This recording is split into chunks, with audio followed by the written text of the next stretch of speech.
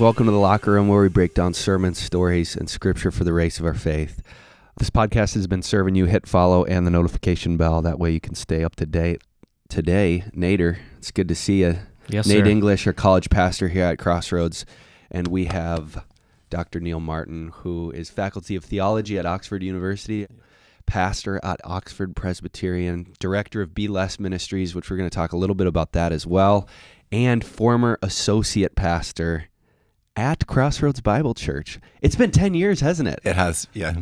Wow. And I was never here when you were at Crossroads, but maybe you could tell us, like, how did you even end up at Crossroads? Oh my goodness. And because you came over for Calvin. I didn't. Or no? I didn't even come over for Calvin. Okay. I did study at Calvin while I was here, but that wasn't the reason. So, I mean, this could take quite a long time. It's okay. Give us the little notes. Cliff Notes version. Oh my goodness. So we came here in January 2008. So yeah, we flew in on a plane on the 9th of January 2008. 2009. So 2008 was when it was all in the planning. And yeah, it just came out of a really strange season, not something that you'd ever plan. And even when I kind of talk back over it, it's hard to see. I kind of give up talking to people about this because it just sounds so unrealistic, but it is actually what happened. So I was sick from when I was 24 to when I was about 35. And that summer of 2008 was the point when that changed dramatically.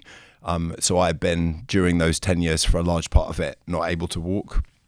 And it looked really like that was never going to change. Ruth and I, my wife and I, got married in 2003, so kind of in the midst of that whole experience. And we have a really strange kind of dating and marriage story. I wasn't well enough to go to our own wedding reception. I didn't take her out for a date until we'd been married for about 2 years. So we have a really unusual kind of background. But anyway, in that summer of 2008, we had kind of decided just to dive in and raise a family, even though I was not well at all. And our second daughter was just in the process of arriving, our second daughter, Willow. And my health just went like right off the cliff at that point. And what were you struggling with? Yeah, I mean, so my lungs collapsed in March 1998, and I never recovered. So even though the lung capacity came back, I had fever symptoms, balance problems, sleeplessness. I super low energy. I couldn't climb the stairs. I couldn't cut my own food at times. It was really bad. And yeah, they weren't able to kind of give a clear diagnosis. They put you through all kinds of, is it multiple sclerosis? Is it X? Is it Y? And in the end, you just kind of fall out of the bottom of the diagnostic sieve as like, well, we don't know what you are, but it's not going away. So that's kind of where it was. How did you hang on? Well, yeah, I think in some ways for me as a Christian, that was the making of my walk with God. I didn't come from a Christian home. I had become a Christian in my late teens, but I had loads of first principles kind of questions. And all the way through university, although I was really like absolutely into it and really wanting to serve, I also had, I looked around me at all these people for whom faith seemed to come very easily. And I didn't feel like I was that person. I was the person who was kind of standing under the shower in the morning thinking, is there really a God? That was my kind of faith journey. And what happened, when I got sick, it was very sudden. I was doing well. I graduated. I had a great job working as a designer, that was kind of always my vocation. And I was sat at my desk one day and then boom, just my lungs went down and I got rushed to hospital. And I think I ran out of my own resources really fast. And that was, I think a lot of people who've, if something really big happens, this is a lot of people's experience. You kind of expect that, while you're young and resourceful, you're going to be okay. But actually, it's amazing how fast the wheels can come right off. And I think I discovered through then it was a long and often a really kind of brutal experience. But I think I just discovered there was no kind of epiphany where like God suddenly revealed himself and everything was perfect.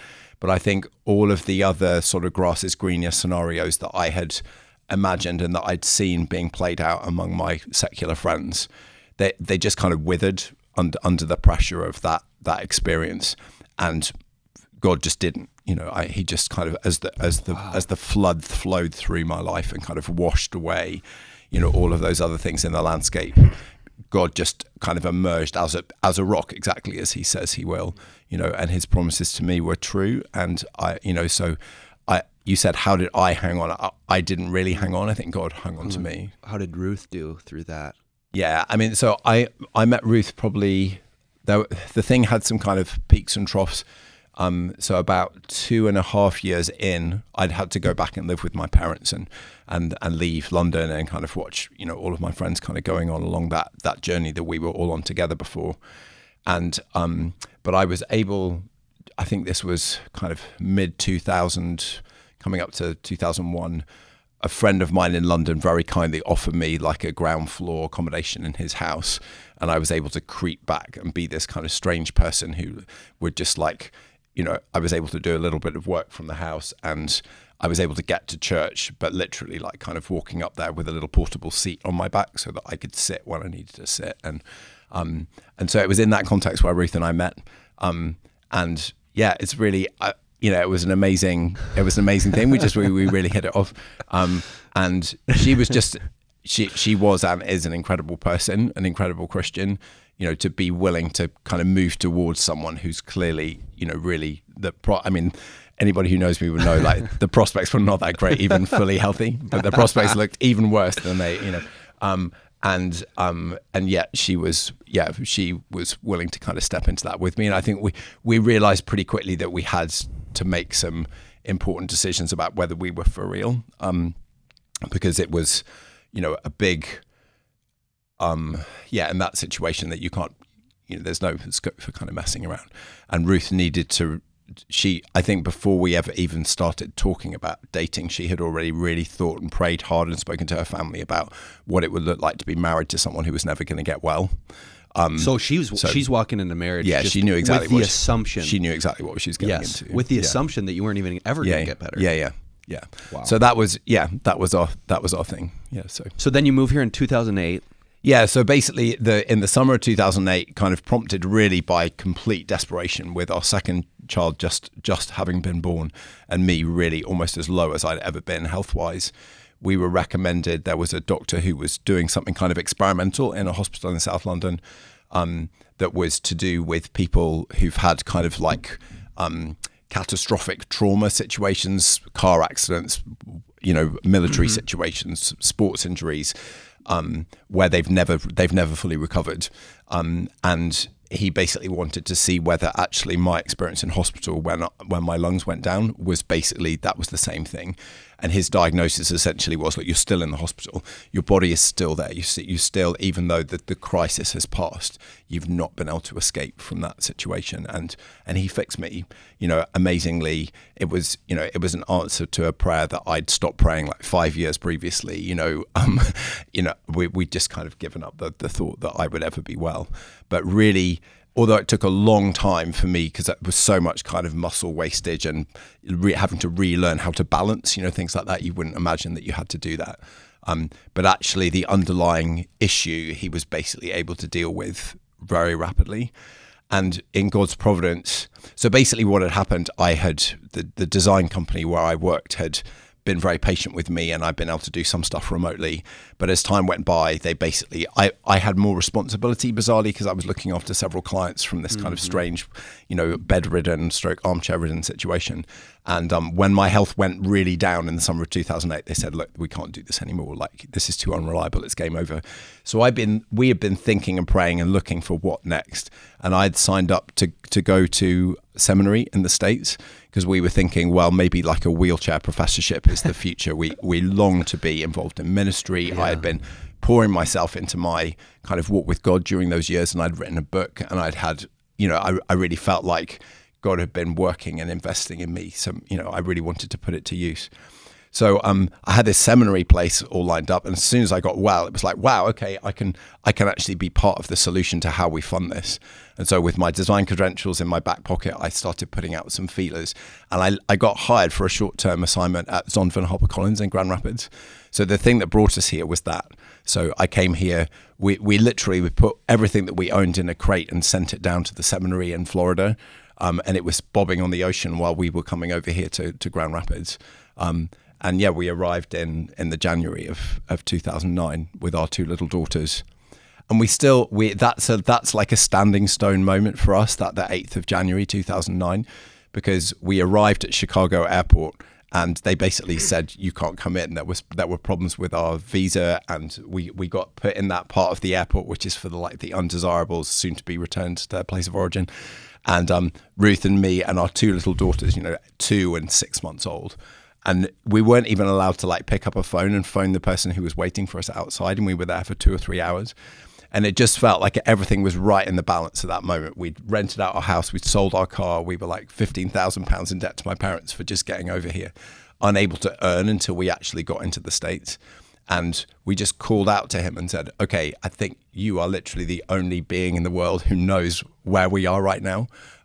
Would you help us? And it feels like everything since then, since January 2009, has been an answer to those prayers.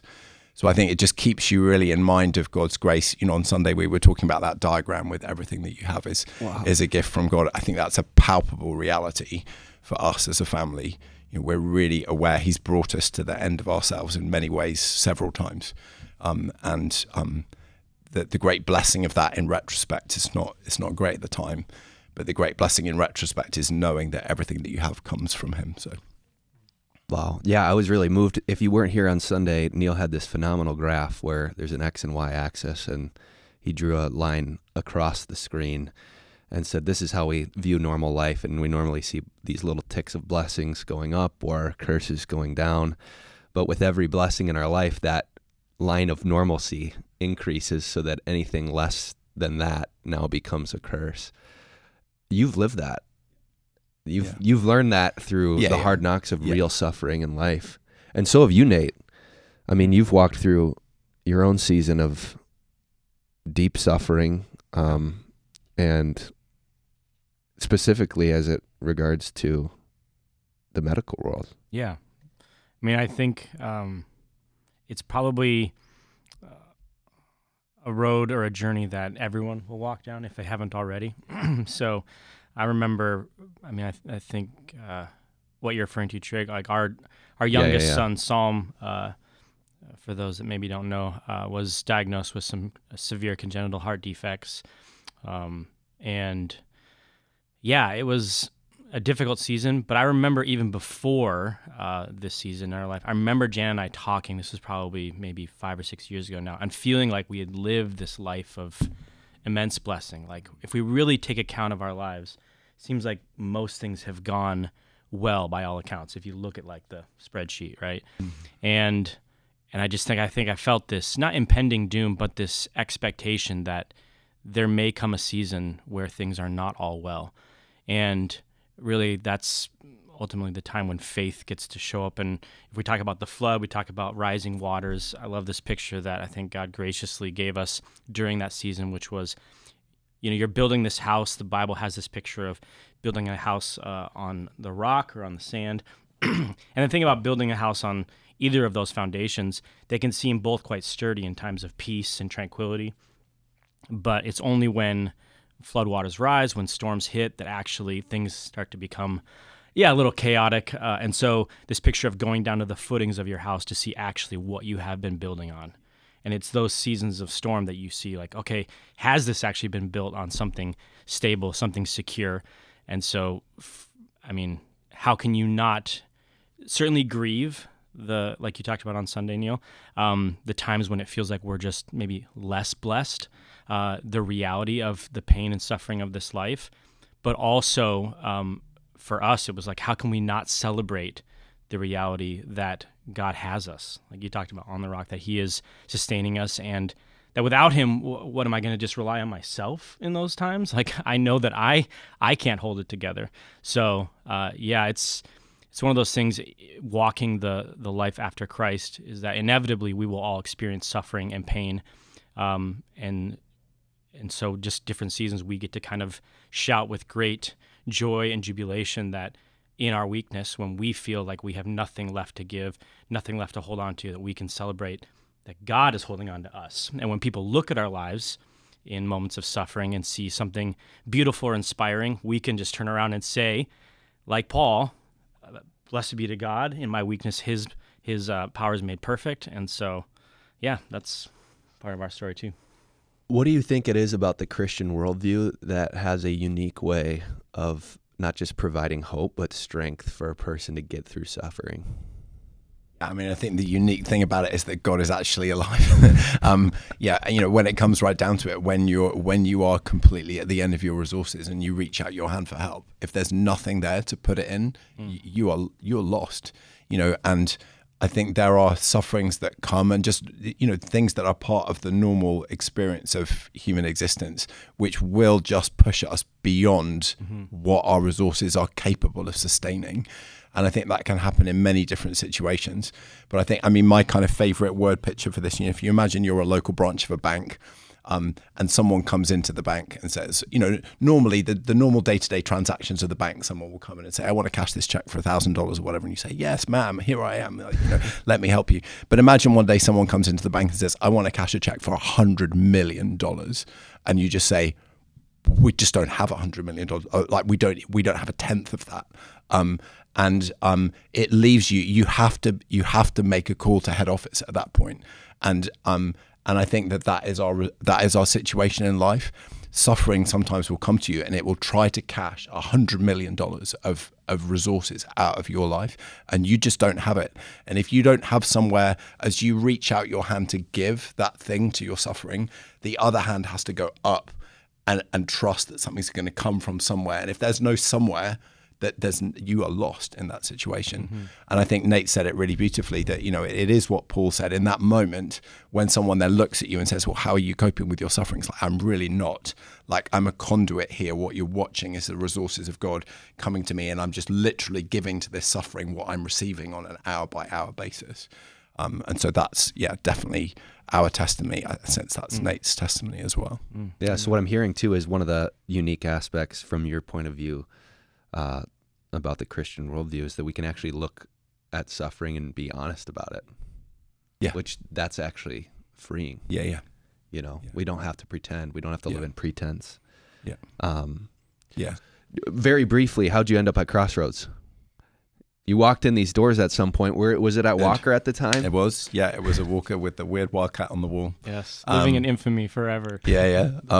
Those were great days. I've got such kind of happy memories of that.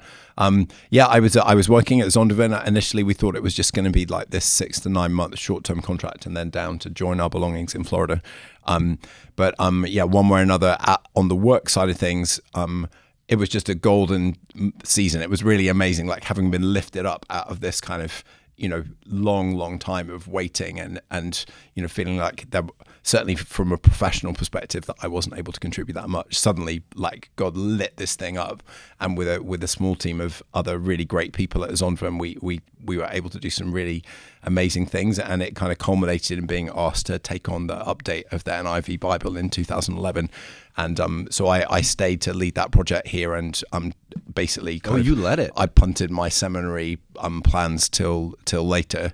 Things were kicking off on the work front. I was flying all over the place, and it was just amazing. I think I'm really grateful to God that he lifted us up and put us in a completely new situation. Nobody here really knew the background, and so there was no one saying like, Neil, are you okay? Like, is everything going to be all right? And that was a really great way to actually be okay and to be all right, because I was living. It was a new life almost. Yeah, it really. I just feel, the Bible has so much to tell us, doesn't it, about kind of regeneration? And I just generally felt like I was kind of living parable of what regeneration really felt like. New country, new body. Yeah, Ruth, a new husband for Ruth, it's kind of like super weird. She got a new too. Rob Monticelli, who was at Zondervan with me, invited me to come to Crossroads, and we just loved it right from the start. We jumped straight in with Rod preaching on kind of Abraham and then the God of the City series that I alluded to on Sunday. And I honestly, I've never been so kind of just gripped by the teaching of God's word. I'm really, really thankful for those days. I can remember large sections of those sermons almost word for word, and it's kind of like massively shaped my sense. And it kind of made sense, I guess, of a lot of our Christian experience up to that point. And there were some really, really significant moments along the way there. I remember I bumped into Rod at like a garage, like a cookout thing that was happening in the Walker car park, I think. Parking lot, that is. Sorry, let me just get my American vocabulary back. And we just realized that we had a load of stuff in common in terms of the people that we were reading and our concept of God's kingdom and what that all looked like. And so he asked me to give my testimony in the church and to tell a little bit about what had happened. And obviously it was all very, very fresh at that time. And then shortly after that, he said, well, why don't you have a shot at preaching for us? Yeah, and I just... Was that your first time preaching? Pretty much, yeah. So I had been, when I was a student, I remember the pastor of the church in Cambridge where I was had said to me, like, you ought to think about Christian ministry. And all the way through those years, that had stayed with me. And I guess I had been really intentionally preparing for that through the years of illness, reading and studying and trying to teach myself how to teach the Bible. But I had never kind of like, it was, yeah, what probably 13 years after that pastor at university said to me, you ought to think about Christian ministry, that in completely on the other side of the world, it was Rod who said to me, look, you know, will you come and preach for us?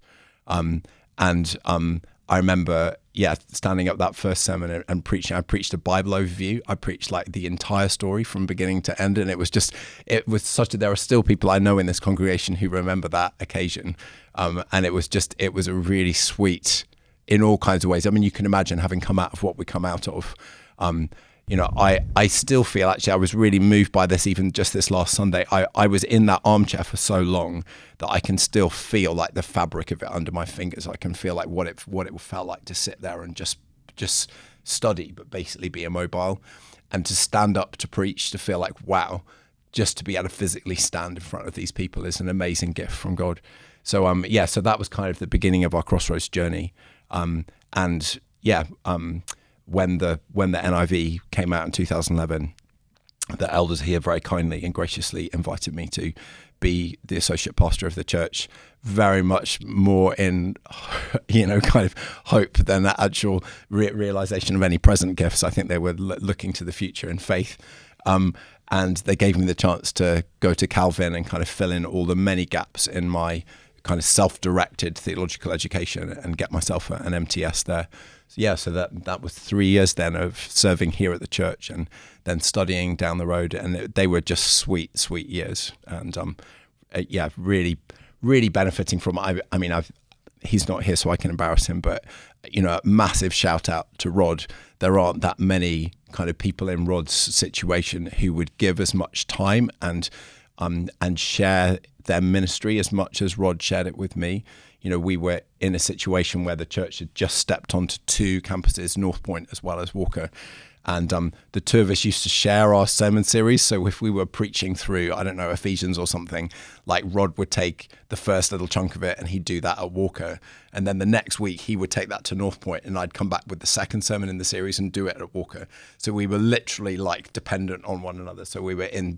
And we're so radically different. Rod is like this kind of like locker room kind of sports coach kind of, you know, personality. And I'm, I guess, much more kind of cerebral in the way that I present. But underneath with our vision of it is so similar, and our sense of the riches and the depth of the text and how we study is really, really similar. So it was just, I don't know, I felt for the congregation it was like kind of whiplash every week, like kind of going from one to the other extreme.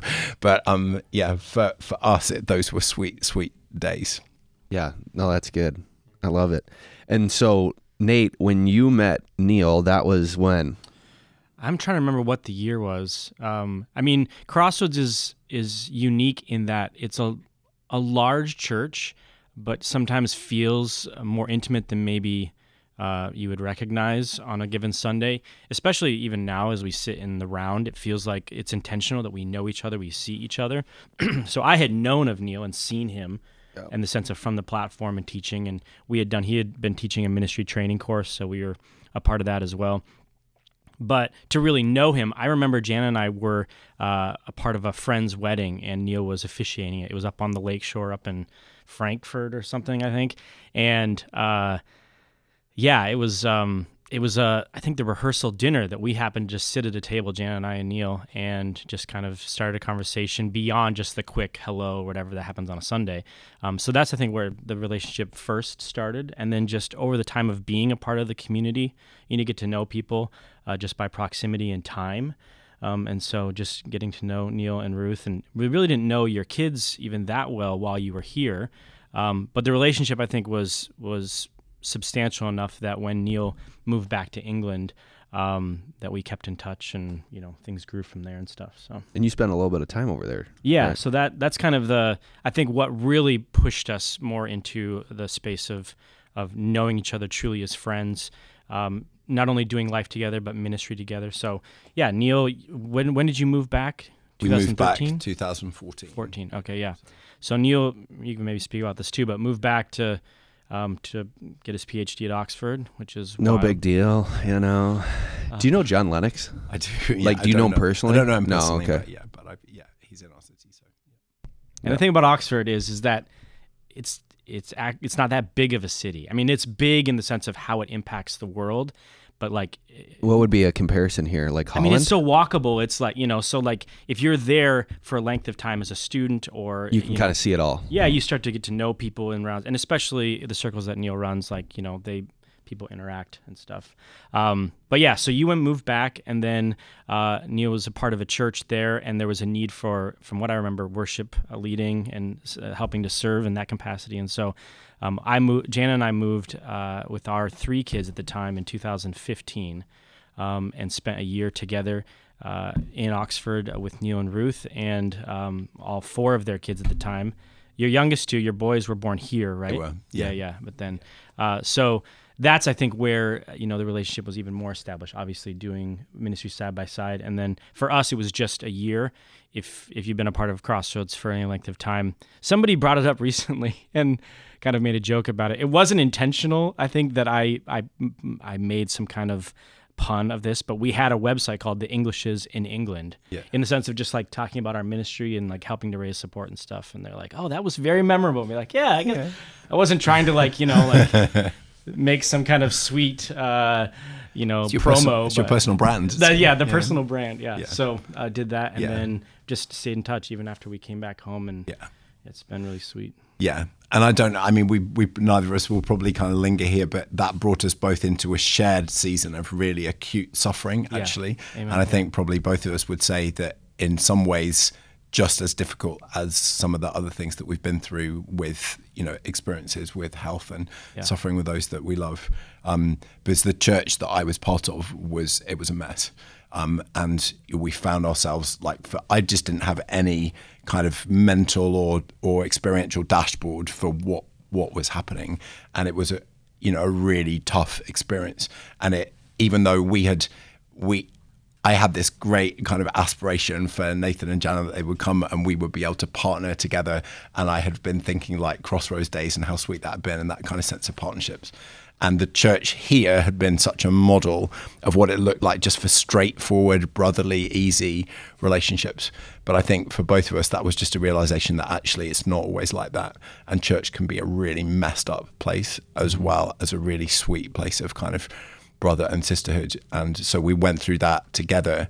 And it's actually been, a journey for us, and a really, despite the pain, a really sweet journey to try to reestablish that connection in the years since then.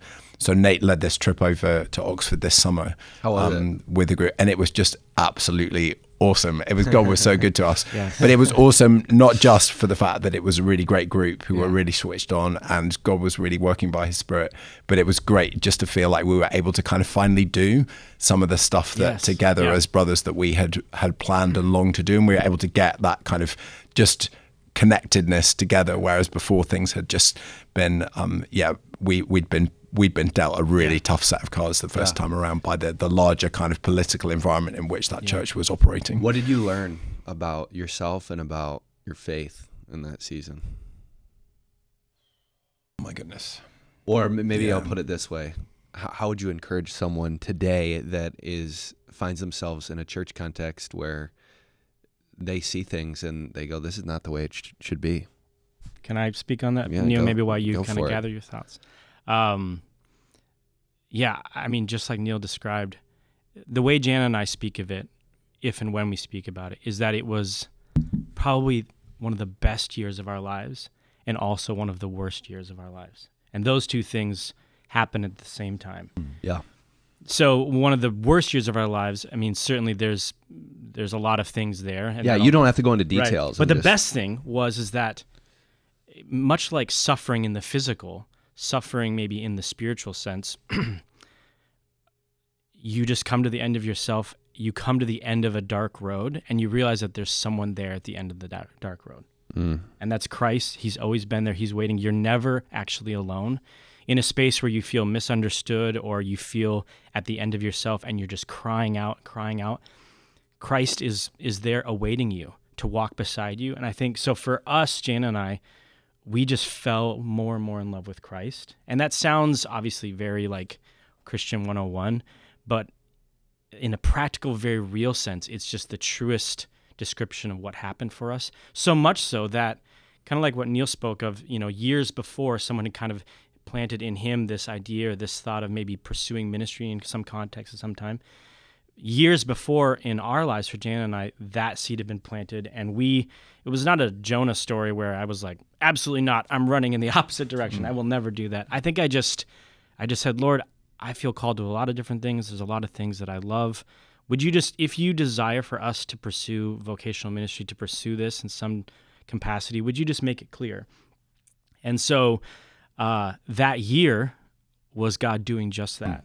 And what I mean by that is all of the possible, like, I don't know the word, facade, or when we look at church world, or if we're sitting in a congregation and we look at staff at a church, or we look at ministry, we look at a platform, someone speaking from a platform, we see maybe the honor and the esteem that is given unto them, right? There can be this sense that, like, wow, that's a role of honor. That's a privileged role where people appreciate you, look up to you. You're in a helper role, you're a shepherd, all of these things. And so for a long time, I was really scared of my own heart, that if I went into ministry, it would be to kind of glean a little of the glory off the top for myself. And what that year in Oxford taught me was that ministry at times will be green pasture, but other times it will be very lonely and it will feel like death. And I think what God allowed me to see was, this is what the road will look like ahead of you if you choose to go down it. And by all accounts, in my own human perspective, my own fleshly considerations, I would have run in the opposite direction as quickly as possible. I do not want to do that year again. And it's not that I'm seeking out that year or any year like it, but I just saw the bottom of the barrel of what ministry can look like, the pain of it, and I just didn't want anything to do with it. And yet, Jan and I can testify that a peace that was beyond the boundaries of our understanding came over us, and we felt like the gift that God gave us was being able to see the whole landscape of ministry, and even so, feeling completely at peace that we should step into it. Yeah. So it's like seeing it with clear eyes, I think, is what the gift for me is. Dude, and you are serving so faithfully here, man, and you've been such an encouragement to my life, and thanks, Tryg. Pastored me in moments here, and I just want to thank you for it's sticking a joy. with it, because it's such a joy. From the other side of the Atlantic as well, it put the biggest smile on my face when I heard I was pulling for that, and I'm so glad that that Crossroads said, come on the team. Thanks, Neil. Yeah. I love it. You want to add anything there? Or? Yeah, I mean, I think just for me, I mean, all sorts of things. I mean, it was a wreck for us. It nearly killed us. It took 2 years, I think, just to even find the edge of the crater and begin to crawl out. We fled to, we were thrown out of that church, went to another church, couldn't engage with anyone, didn't feel that we could talk to anyone because we didn't want to have to say where we come from. So we went from being really engaged and and very much involved to a point where we were not involved at all. I remember going away with some friends for something to do with our kids, and a bunch of other guys who were in ministry. I remember them sitting around a table like this over dinner and talking about their vision for preaching. And I just remember feeling, I have nothing to say. I have no vision for preaching. I don't think I will ever do it again. It totally shattered my confidence. I found myself in a situation where I would have ideas of things to start, and they would last like for a morning. And then by the time the afternoon came around, I was just like, it's never going to happen. I'm never going to do this. It's never going to be me. We were leafing through one-way tickets to New Zealand, literally, looking to try and get to a place where nobody knew us. Ruth was scared to go out of the house, so it was terrible. It was really, really bad. We found it it was acutely hard that our family here at Crossroads were 4,000 miles away, and we felt, I'm sure that we were wrong about it, but we felt like the narrative was that we, we'd gone there, and for unexplained reasons we had left the church, and we felt that people here were drawing their own conclusions from that, and that was just really, really heartbreaking, because the time that we'd spent here had been such a rebirth, such a time of trust and brotherhood, and just to feel that had been kind of infected in some way with the sense that we were like a damaged currency. I'm sure people didn't think that, but it's really hard not to think that when you're in that situation. So I think in all of our journeys with all of our stuff with the illness, I just didn't have the dashboard for the part of life that I think so many people experience, where actually they just feel like, I've got a whole load of things that I would love to just be able to seek help with, but I can't even open my mouth because I don't think that anyone would even begin to understand. And so I think the main thing for me that came out of it was just, that's actually, even though the winning of that has been just tremendously costly, but I think from a pastoral perspective, I think that's really shaped me. I look out now if I'm preaching, and I see that that's probably what's going on behind the eyes for quite a lot of people.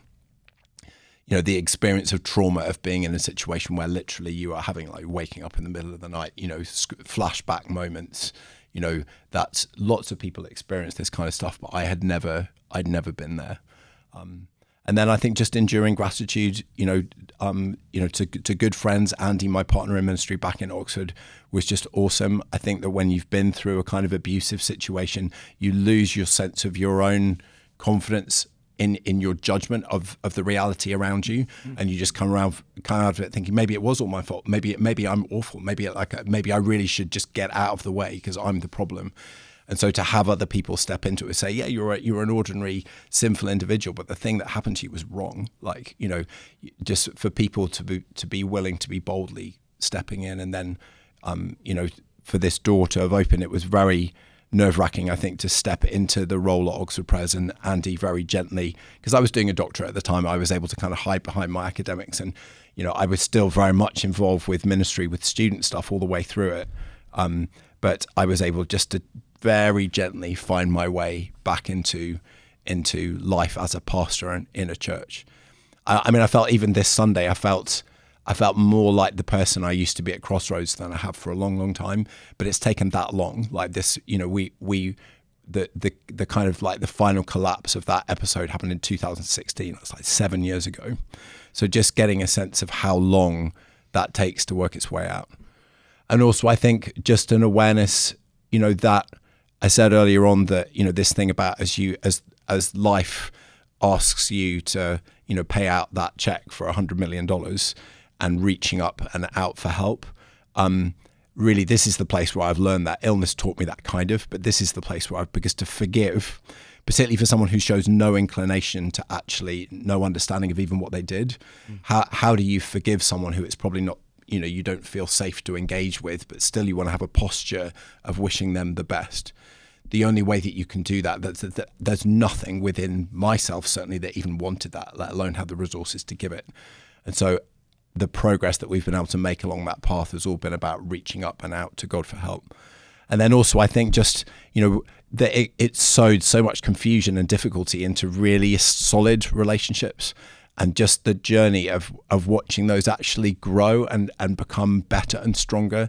Nathan and I think it's a sweet thing that we now share, that we've been through that experience of really profound wounding and have been basically put in a situation where we were kind of we were forced to misunderstand one another almost by the circumstances, and then to try and work through that's taken a long time, but it's been really sweet to be able to work on that together. And I genuinely think, one of the things that's really striking is that in our modern world, we are obsessed with the new and the shiny. You know, if someone offers you, like, would you like a new car, or would you like this beaten up, many times repaired secondhand car? You would always say, oh, I'd like the new car. But I genuinely think God prefers the beaten up secondhand but much repaired one, because in that much repairing is an expression of incredible love and kindness from him to us as he repairs us. And then as we offer forgiveness to one another, there's a love from Nate to me and me to him that we would never have seen if we hadn't had to cross that kind of chasm of misunderstanding and difficulty. And so that's a really sweet thing. That's redemption actually at work. So yeah, I'm grateful for that.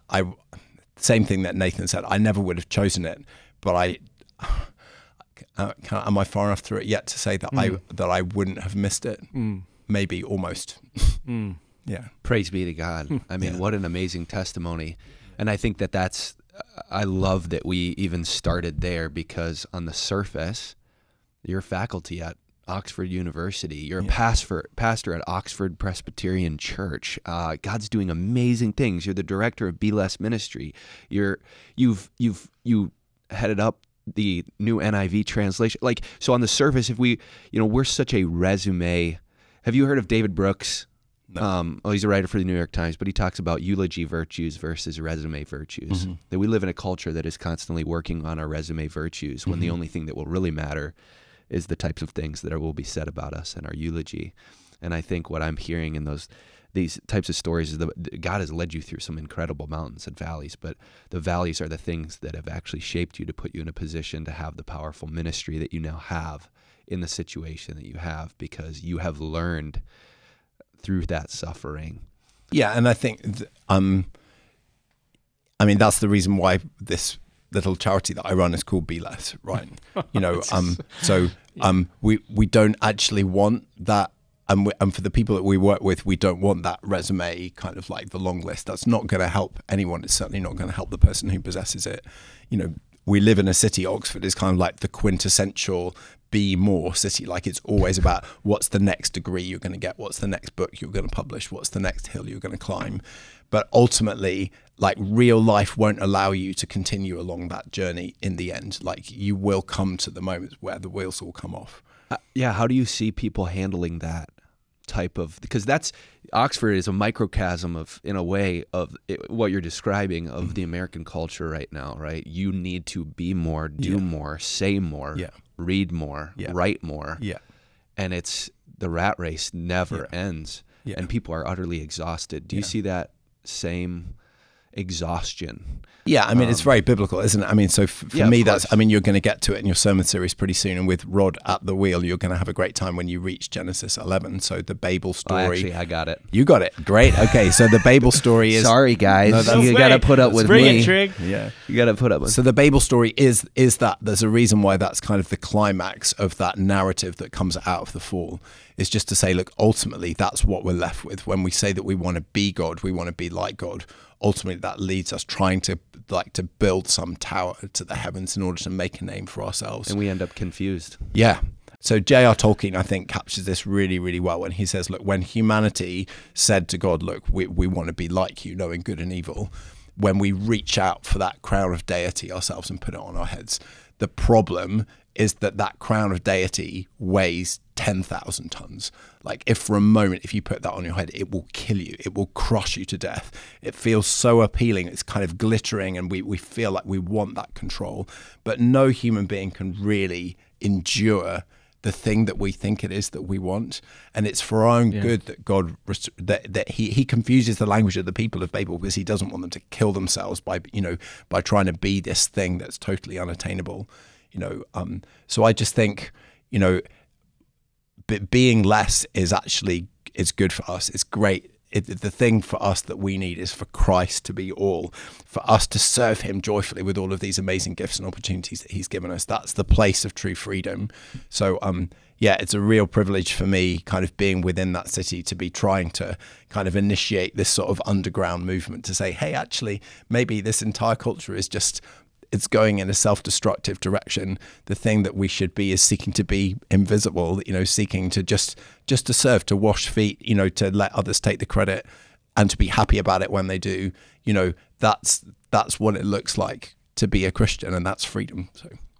Would you say, Neil, also, like in the context of Oxford, the many avenues for ministry and opportunities to really speak into young adults, especially students' lives, I mean, for probably the vast majority of their lives, the students that show up at Oxford have been the most in every aspect of their world. Yeah. They've been the best. Yeah. They have been the 1% or whatever. Yeah. And all of a sudden they descend upon a city where everyone shares their same unique perfection and so this concept of I've had to be more, I've had to be the best, and now I'm just run of the mill because everyone here is the best of the world as far as academia, thought, and so this opportunity to share the freedom of saying actually to be less is there's a freedom there. And that's why pride never works. I remember Tim Keller came to Wheaton one time or a few times while I was there, but he used this illustration of, pride requires not that we're just better, but that we're better than somebody else. And so you could be the best concert cellist in your, is that how you say it? Yeah. Cellist in your city. But if you get off the train in New York City, you're immediately surrounded by 100 people that are better than you. And then what do? If your identity is rooted in the fact that you have to constantly shift environments just to find some sense of security, so it doesn't work. Yeah. And that, speaking of not working, that was something that I was really encouraged about last night at the elective that you shared on about what is good about the Bible in a secular world. And one of the things that you shared was that we have to understand how these worldviews actually don't work. These secular worldviews, when they're fleshed out into, I think maybe you could probably do a better way of describing it. I'm trying to remember, but that there's actually only one universal worldview that works for every situation in life, and that's Christianity. And we have to be able to learn how to explain that. Yeah, I mean, I guess the point that I was trying to make, I think I would encourage us as Christians just to be, it feels like a massive bar for us to say like, oh, Christianity is the one worldview in the world that, that kind of explains every situation, because it feels like it puts us on some kind of pedestal that we can't justify. I don't think we have to be able to perceive that or to be able to argue for that in order to persuasively, helpfully engage with our secular neighbors. But I think the thing which is really helpful there is just recognizing, look, in order to be someone who's living within there are so many different secular kind of narratives out there, but in Oxford, we see a whole kind of soup of it.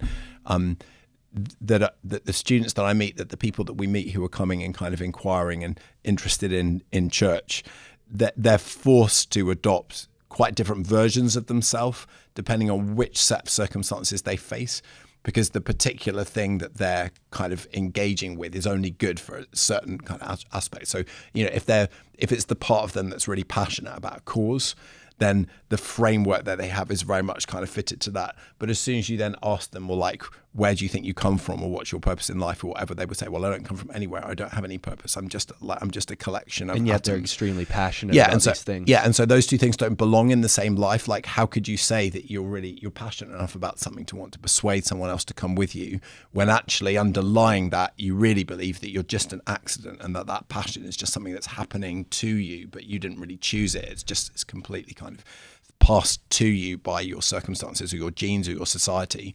And there are so many conflicts like that within the secular world. I think it just leaves people really kind of restless. They feel like they're always having to kind of stitch together the unstitchable.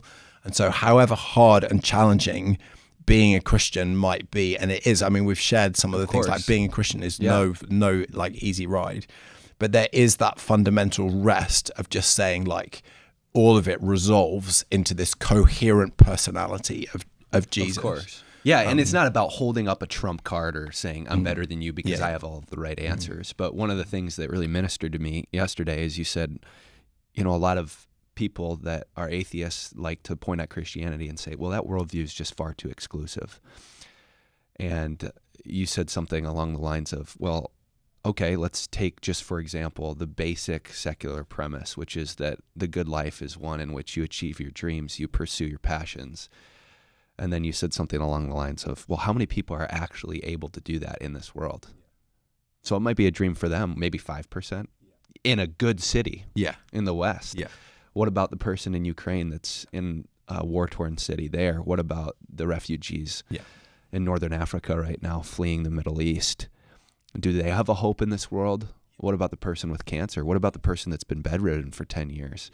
And that actually Christianity is much more broad at being able to give hope and purpose to the litany of human experiences, that rather than being exclusive, it's actually very inclusive of all people. Yeah, and actually I think there's a real lesson there just for us as Christians, being able to try and really live into the experience of our secular neighbours and try and like walk a mile in their spiritual and mental shoes. Because it's easy to feel like, oh my goodness, my faith is so exclusive. Maybe that just means that it's wrong. Maybe it's just my own little, it belongs in my own little private village, my own little Christian bubble here in the Bible Belt, but it's not going to work as soon as I look on the global scale. And you think, oh, well, secularism is kind of like it's the answer. It's a global philosophy, but actually, as soon as you really step into that world, you realize that it's got this brutal, exclusive edge to it that, what makes your life significant, as you said, is, achieving all of these dreams. And I just think getting used to that practice of being able to step into the shoes of our secular neighbors and just ask ourselves, hey, let's just work that through. Where would that lead me? Would that really work? And seeing that it's not actually as great as it seems. And I just think a real encouragement that I would want to give to people listening to this, from our Oxford world, from our British world, where I guess, you guys are facing all kinds of like cultural pressures right now. So it's not as if it's kind of, like it's easier here. I don't think that it is, but I think we've been doing it for longer. And so secularism is kind of more bedded in and is more like the majority vision and has been for a long time in our culture. But actually, speaking from that place where it is more established, actually the cracks are really not just beginning to show, they're kind of yawning open. So I shared last night something which is really striking to me, is just how really in the last 5 years, I think, that kind of militant atheist, of course God is dead, of course he's a delusion, like what are you thinking of? It's just disappeared. I just don't see that among our students at all, because they just perceive it to be the arrogance that it is. So in our city, people talk about intellectual colonialism, this idea that people love that word right now. Colonialist. But it's what it is, so intellectual colonialism is marching into other people's experience and just saying, I'm telling you what you're experiencing and what you're thinking. And it's like, no, you're not. Like, don't come and tell me that atheism makes sense of my experience. It may make sense of yours, but that may be your problem, not my problem, So I think people are really reluctant to just be given these kind of big package solutions. So that doesn't necessarily mean that people are flocking into the churches, that we've got like revival is breaking out at Oxford Pres, although it's growing, which is exciting. But what it means is that we live in a society, I think, where you would just say I don't think it is necessarily an atheistic society. I just think it's a conflicted society.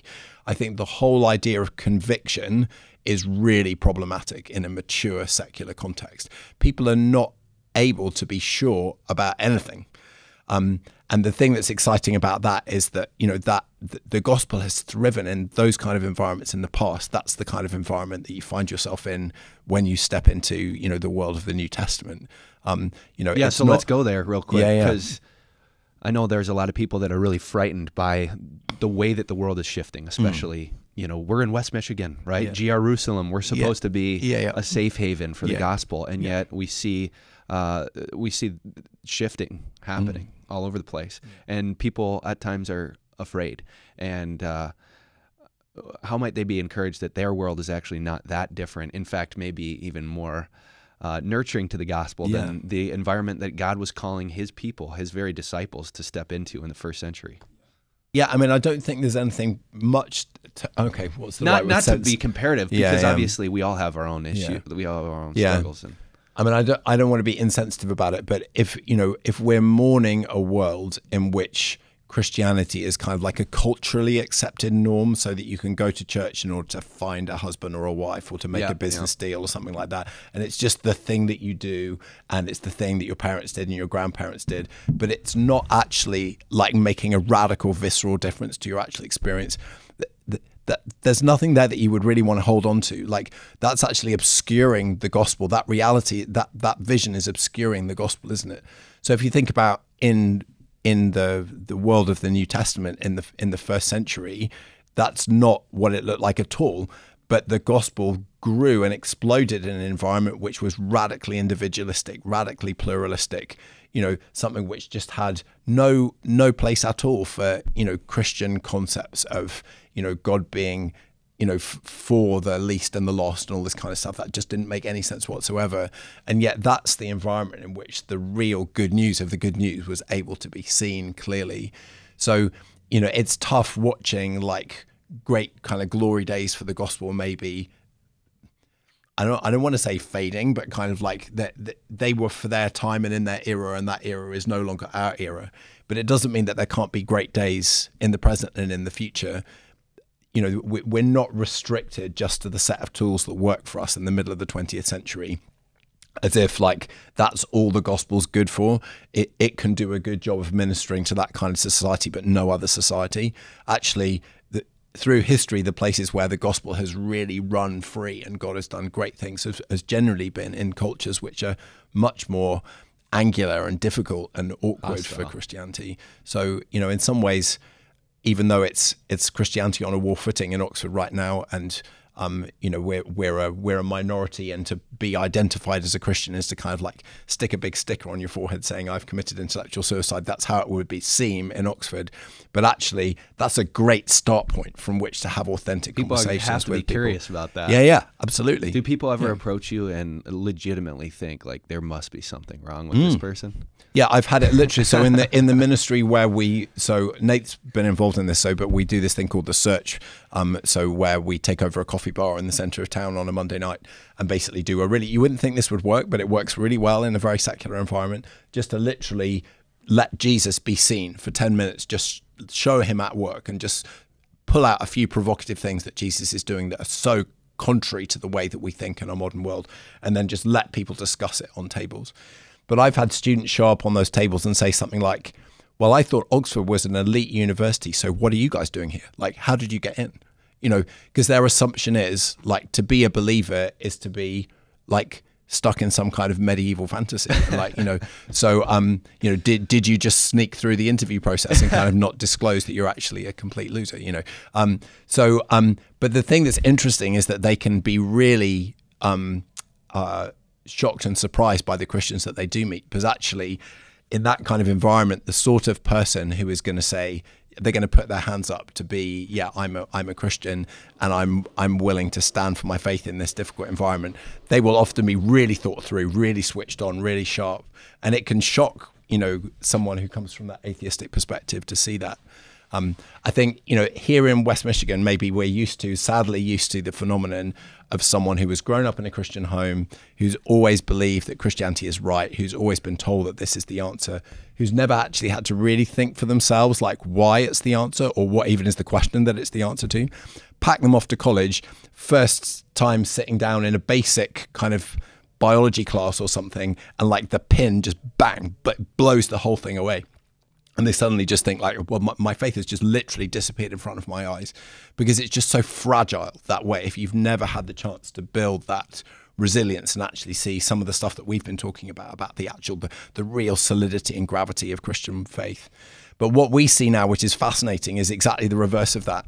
So I've got students coming through our doors in Oxford who have grown up in atheistic households, in a completely atheistic culture, in the Athearusalem or whatever it would be, where atheism is kind of like just totally assumed. And the thing that's really striking, put them in front of a convincing, intellectually bright and able Christian who's thought things through, and that's the pin that burst their bubble. And then they wake up in the morning thinking, what if there is a God? So it's just, there's nothing unique about Christianity that makes it vulnerable in this kind of situation. The issue with it is that conviction itself is difficult. and that it's difficult to be convinced that there's not a God as well as difficult to be convinced that there is. So what is good about the gospel in a place like Oxford? And can you give us a story maybe of an unlikely person coming to faith that you've seen? Yeah, I mean, Jesus is good about the gospel in a secular society, Amen. just like he's been good about the gospel ever since he was first foreseen and foreshadowed in Genesis. And it's our privilege to have the opportunity to point up to him and out to him. And yeah, I think in terms of stories, that's basically what you see.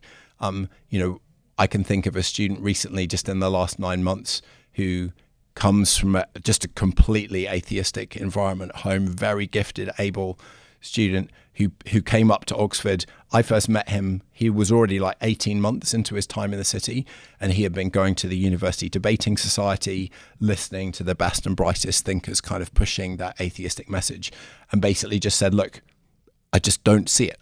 It just doesn't work. It's not capacious enough to actually deal with the full range of experience. There are places where it seems really convincing, but other places where it just falls apart. There's got to be something better and more than this. And he is very thoughtful and careful. So it's not just been like show up at a Christian meeting and give your life to Christ. Not at all. There's been a whole process of conversation, of working, of advance and then regress and advance and then regress. But we're in a situation now where he, I've been meeting him for coffee in the mornings for months. But most recently he was like, well, let's not meet in a coffee shop. Let's meet at your house so we can pray. Wow. So, hallelujah. That's, that's happening. That Jesus is still absolutely in business and active in a city like Oxford. And as you would have heard on Sunday, our experience as a church has been this as well, in a place that's absolutely sewn up for secularism, where like our city council, our university have made it their absolute mission to squeeze Jesus out of the narrative. Last year, he just walked onto the street where our church building is, literally in the center of the town, and just basically said, right, I want that back. Boom. So he's powerfully at work and active. And it's for all of us, isn't it? It's just an honor to be foot soldiers in his army. Amen. And so for people that weren't here on Sunday, let's talk about that, because this is unbelievable. Real estate in Oxford is a high commodity, and God miraculously has plopped a historic building that was once a church, then wasn't a church, and now is a church yet again into your laps. How did that happen? And what was that journey like? And were you shocked? Episode 2, were you Tryg. Shocked when it finally happened? Totally. Yeah. So give people, if let's say somebody wasn't here on Sunday, they would have no context for what you're talking about. Yeah. What's up with the Northgate Hall? Okay, so first of all, I mean, if you want to go there, it'll take a few minutes just to kind of develop it. But I think first of all, it just requires a little bit of context to grasp this, and Nathan could speak into this as well. Oxford University is not like other universities, so it's not a campus. There's no place like out of town where it's kind of like all the faculty buildings are. The university is the city. Like, the two things are completely intermixed. And none of these students have cars. They all live right there in this kind of bubble in the center. And it's this incredibly intense experience. We've alluded to it several times already. It's our kind of, along with Cambridge, our elite school. It's kind of sucking in the best and the brightest. And the expectation is that they're going to work super hard. Like, university is a time, I've never worked harder than when I was at Cambridge. It was 60, 70 hour academic weeks, and then you're expecting to play hard as well as work hard all the way through. So, they're crammed into this space. If you have a church that's like a mile out of the center, in any other context, you would think, oh, well, that's great. Like, we're in the city, we're all good to go. If you're a mile out of the center in Oxford, you may as well be doing church in Venezuela. Like, they just won't come. It's not on their conceptual landscape at all. So the priority for a church plant, if you're going to plant a church in the center, is to somehow be in the center. But the problem that you've got that you've got to deal with is that every building that you could conceivably use to meet as a church has literally been kind of tied down for centuries. That everything is owned either by the university or by the city council. You will get outside investors with really deep pockets coming in and looking to build faculty buildings, and literally, I mean, it's amazing when it happens. gradually they will pick off property by property until they've bought up an area that's big enough to do the project that they want to do. And then when it starts, they'll move in and they'll dig a hole 6 stories down, just like get as much out of that postage stamp of real estate as they possibly can. And then they will build this thing like in the best possible materials, like, absolutely, kind of like a glittering trophy to, their wealth and prestige. And I could point to 6 or 7 of these projects that have happened even during the decade that we've been in Oxford. It's an astonishing environment. But if you just think of yourself then, okay, so we're a little church plant, we're interested in getting a property in the center of the city. It's like, no, you're not. That's not going to happen. Just forget it. And so that's always been the tension, that on the one hand, our goal has been to be able to be in a situation where we can be a witness for Christ to the university, which means being in the center, but also recognizing the fact that from a human perspective, that basically looks like it's never going to happen. And it's not just that it's never going to happen, it's going in the other direction. So in the UK, we have lots of nice church buildings, historic buildings. But the way that the thing is moving is that they're just hand over fist, bit by bit, just being converted to secular uses. Or they're being turned into mosques, or spas or hotels or shopping complexes or breweries. So or fancy houses. That's churches around the country are just kind of dropping like flies to that. So although if you came and visited Oxford, you would see this very churchy landscape, actually that's not what's happening. Behind those doors, there's a lot of university stuff, secular stuff happening kind of behind the historic kind of facade, the Christian facade of it. And it looked for all the world like it was never going to happen. I don't know whether you want to... Yeah, I mean, just being there this summer, it was profound standing in the building. And I think, probably on your website, there's different things for Be Less, places where people can see what the building was just prior to, even during COVID. It was a restaurant, Bill's Restaurant, a restaurant chain in the UK. And just now to see, with the young adults that we were there, and you kind of gave us a tour of the space and kind of told us the history, what was found in the basement, like all of these amazing things, like the history of the church. It's really, absolutely remarkable to stand there. I mean, I guess I'm almost at a loss of words. So where is it? Yeah. So the Northgate Hall is on... right next to Mission Burrito. That's right. It's right next to the burrito place. And the coffee shop. And how'd the burrito place get a spot? That's what I want to know. So they rent it from Oxford City Council. And they pay a lot of money. You're eating a lot of burritos, so keep going. And also, in England, it's amazing how small a space you can get a burrito place into. You'd be amazed. So if you had a room the size of this one here, which is, I don't know, like 12 feet by 12 feet, that'd be good enough for a burrito place in Oxford. Honestly, we make a lot out of a small space. So, but trying to find a place where you could seat 400 people, that just doesn't happen. The backstory to it was that, COVID. Andy and I, as Andy's the pastor of the church, right from the get-go, we've been looking and praying and knocking on doors and getting lots of no's. But always coming back to this building, the Northgate Hall, because it's literally like slap dab in the middle. If you had to put a pin on the centre of gravity in the middle of Oxford, this is the place. It's right opposite the Oxford Union, which is the main university debating society. So like all of the big name speakers who come from all over the world, they're literally like 15 yards away from this building. It's just an astonishing location.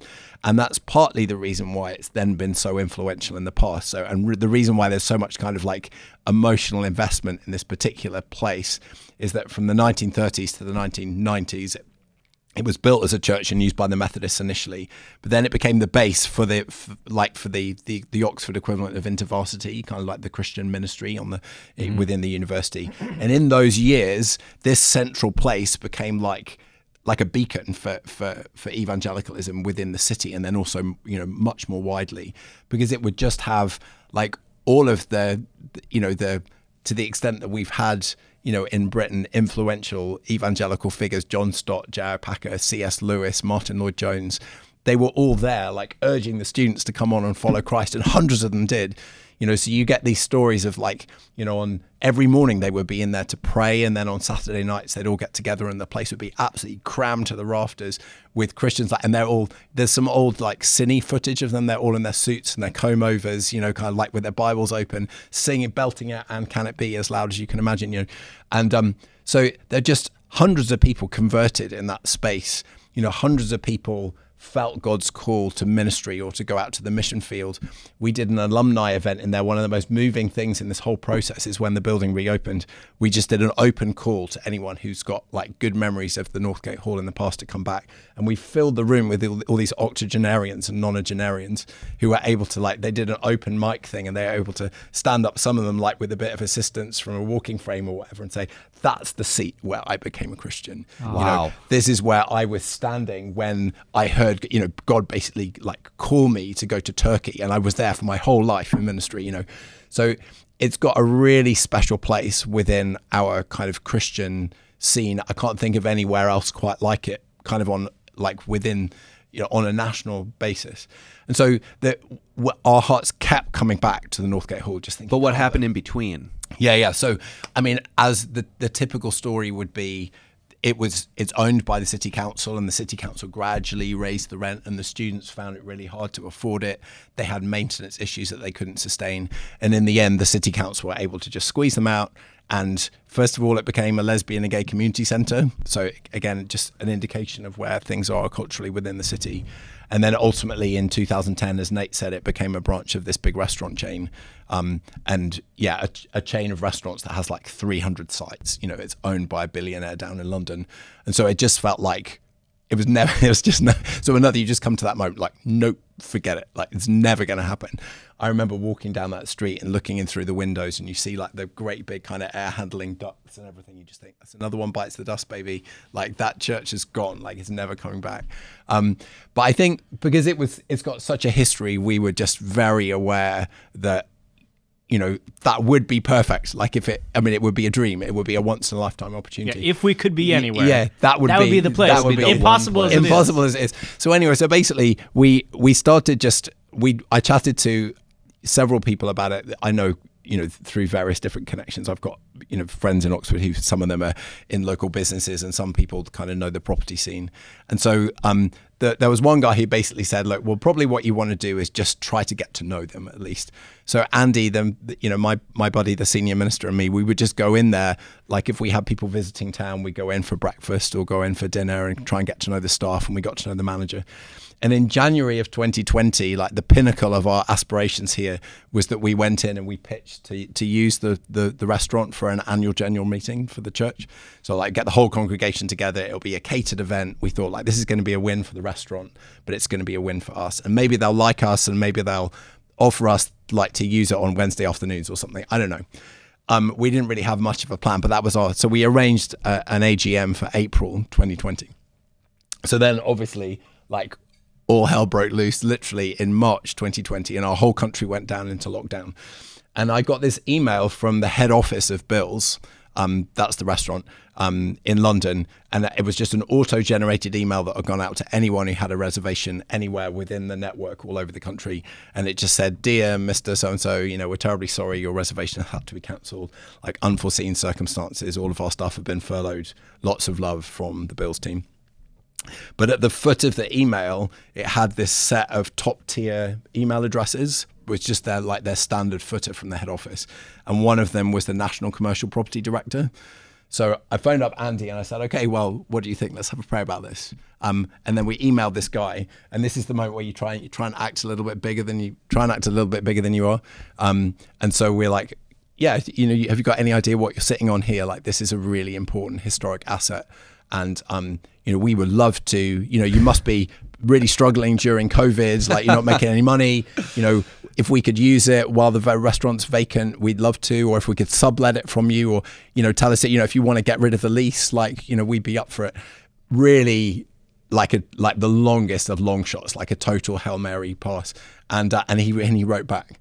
And basically we got into a conversation, and then I just can't describe it. I mean, that was the summer. Is he a Christian? No. Yeah. So this was the spring of 2020, and it was like a 3-year battle from that point, because the council, who were the owners, were like not having it at all, for all sorts of reasons. And, you know, so we got to the point where the restaurant were really keen to work with us, and then the council dug in their heels and said no. And then it looked like the restaurant were going to reopen, and they like commissioned like all of the COVID modifications that had to be made to the site to make it safe. And it looked like that was kind of like the lowest point. It looked like it was never going to happen. But then we just kind of made it our business just to stay on the phone, like every month, just phoning up the guy at the council, just like, hey, what's happening? I've not seen the restaurant reopen yet. What's going on? And in the end, I mean, it's been such a great experience of kind of brotherhood and boldness for a group of Christians. We have a great group of trustees and elders at the church. And we decided, look, if we've got a shot here, we've got to shake this up. And so we went in and offered to buy the lease off bills, and basically to make it kind of like a neutral financial thing for the council, so they would get all the money that they'd been promised, which was, I have no idea how we would have afforded it. But it basically surfaced, like it neutralized finance as the reason why they wouldn't do it, and it brought the other stuff to the surface. And in the end, that forced a change in terms of the way the council were running the project. They pushed it out onto the open market, obviously believing that a church wouldn't have a chance. Yeah. They said to us, look, you've got to raise 5 years rent in 2 weeks. They're just trying to like make it too hard, right? They asked us to raise about 3 times the amount of money that the church had spent from its inception all the way to that point in 2 weeks. And were they requiring that of anybody else that was interested? It was just a hoop for you. Yeah, I mean, I think the people that we were competing against are all national restaurant chains. Yeah, well, and it was always going to be expensive, but were they kind of trying to put an extra barrier in the way? Yeah. So anyway, I mean, we stepped into that with like no prospect of, like, not even knowing how to begin, let alone like no prospect of success. But we came out at the end of 2 weeks with 8 years rent. Like, it was just unbelievable, with people from all over the place from within the congregation, people from here at Crossroads, people from further around, in other churches that Andy and I know, all just saying like, this is it, let's go. Like, this is a once in a lifetime opportunity. We've got to show these guys that we mean business. And then even then, we got to the point where we did actually then win the bid with some help from an amazing property negotiator who I know from when I was a student. And then there was this crazy moment so there was a Friday morning when the bids closed, where we basically got the news, like, our property negotiator is like the coolest guy in the room. And he's like, I'm just going to get to know all the other agents who are involved. I'm going to find out what everybody else is bidding. We're going to be the last on the dance floor. We're going to arrive with 15 minutes to go and snag this thing. And that's exactly what happened. And so we got the news through, you won the bid, like, you've got the building, everything's great. And then later that day, we then had a message saying, no, you haven't got the building. Actually, there's some kind of chaos going on inside the council, and they've sublet it, that like the restaurant have sublet it to somebody else. And so that was like, we were like totally high and then totally low. And then later in the day, our lawyer came up with this. He read carefully through the contract and for various reasons realized that the way that we had made our bid kind of neutralized this sublet proposal. And it was one of these things where if we had bid like 5% less than we'd bid, or if the sublet had come in 2 hours before it came in, like, it just would have all gone wrong. But it was just like, God has got this, like, things that were totally outside our control. And I'm literally just scratching the surface here. It's just been, I've said this to several people, probably 4 or 5 years ago, I had the chance to go to a violin recital with my girls. And we went to see a lady called Anne-Sophie Mutter, who's probably one of the most celebrated violin soloists in the world. And she came to play at Keble College, Oxford. She's got a Stradivarius and everything. And she was there, and it was a seating lottery. And myself and Ginny and Willow, who at the time were probably like 12 and 10, we got like the best seats in the house. I was as close to Anne-Sophie Mutter as I am to Nate, like across the table. And I could literally like hear her breathing. You could feel the fingers moving across the strings as she's producing this absolutely awe-inspiring music. And literally the experience of this Northgate Hall process for Andy and me has been like being those kids in the front row and watching God like at that close that you could almost hear him breathing. It's just makes me want to cry. It's just an absolutely unbelievable experience.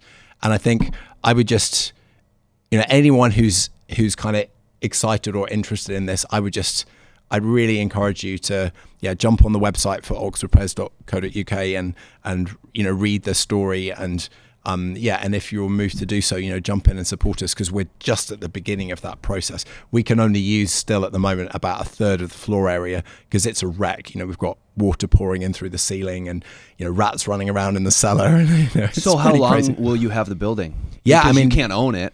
Right? Well, or you can. So the way that it worked, because it had been turned into a restaurant, it's handled through a commercial contract. And in the UK, commercial lettings very much favour the person who's the tenant. So you have a perpetual right to lease and release that building. So after our 35-year term, we just get to do it again. So the only you have a 35-year term. Yeah. Wow. And with the right to perpetually renew. So the only issue for us is just that, if you do that for 100 years, it's going to cost a lot more than it would just to pay the mortgage once. So we will definitely aim, to own the freehold at some point if we can. So then would the council not be involved anymore? If we own the freehold, then we would own the freehold. But okay. But it's in God's hands, and and they've been, we're very happy being tenants, and no, of course, and for this foreseeable future, it will be a church. My question was more like, there's no risk of you guys at this point in the foreseeable future being kicked out. Yeah, and we have the right to make alterations to it. So we've gone through kind of planning permission and listed building consent. The goal is to put it back exactly as it was. So, when it was built in the 1870s, it had you could seat 400 people in there it had a balcony that went right round the inside. And it was, an absolutely amazing space in which to preach the gospel. That's what it was for. And so, our prayer is that God will allow us to put it back, that it will be that beacon again that it used to be, and that that the good times will roll again by His grace. So that's what we're hoping for. Neil, I got one more question for you. Yeah. Why do you love Jesus? Why wouldn't you? I just if you open up the pages of the Gospels, there's no one like Him. That's the thing I think that brought me to conviction and conversion when I was a teenager, and has kept me all this time. Like if you're looking for a candidate for like the lordship, for the leadership of your life, like seriously, look in the mirror.